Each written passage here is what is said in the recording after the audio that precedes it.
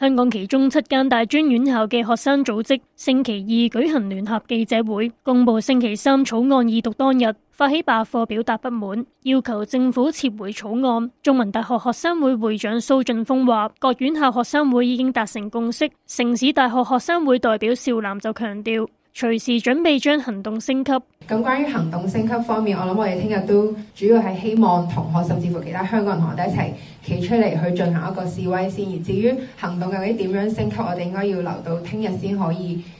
視乎情況俾翻個答覆大家。香港教育專業人員協會就呼籲教師以和平理性嘅態度出席集會，並建議學校作彈性處理。佢哋喺星期六亦都會舉行會員代表集思會，商討日後嘅行動同埋對策。學界嘅行動受到教育局關注，星期二同各辦學團體、校長會同埋議會代表見面，確保學校正常運作。教育局副局長蔡若蓮會後就話，明白師生有唔同嘅意見，但係反對任何罷課。佢希望師生同學校溝通，而老師亦應該維持專業。我哋剛才咧喺同啲即係學校嘅溝通嘅過程裏邊咧，我哋都呼籲學校咧，第一就係以學生嗰個安全利益係為最優先嘅考慮。第二方面咧，我哋都知道咧，其實大家都就住呢個議題咧都有唔同嘅意見嘅，要尊重唔同嘅，即係喺學校裏邊咧有唔同意見嘅同學啦。咁所以咧，我哋希望咧係安全同埋咧唔好影響學校嗰個正常嘅運作。中學校長會執委會亦都發聲明反對師生罷課，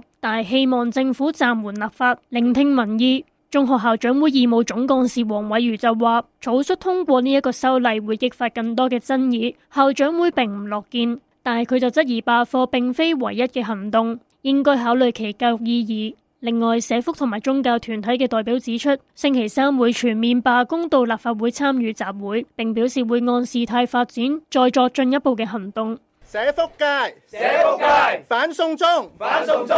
惡法，齊罷工。香港社會工作者總工會會長林志偉就話，罷工嘅決定既複雜又困難，可能會影響到服務使用者，但係希望大家能夠理解。我哋同時間亦都係向所有嘅 NGO 社福嘅機構呢係作出一個嚴正嘅呼籲，希望社福機構係可以理解到而家香港嘅情況，係咪理解到同工嘅決心，係可以係作出一個彈性嘅安排。社會福利署發言人就呼籲社福業界喺表達意見嘅同時，應該繼續發揮專業精神，以唔影響服務同埋市民利益為依歸。而宗教界亦都有團體發起禱告活動，呼籲信眾星期二晚到政總外參與並留守政總。香港聖公會大主教鄺保羅發表牧函，表示明白政府修訂逃犯條例嘅原意，但事件觸發到各方唔理性嘅暴力衝突，因此呼籲各界理性討論解決爭議，避免社會陷入混亂。另外有新巴職工會喺社交平台貼文，表示為確保市民星期三可以使用公共交通工具前往港島區，並話擔心當日路面情況，呼籲各車長要依安全指引工作，包括會盡量使用低於速度限制行駛。佢哋亦都關注事態發展，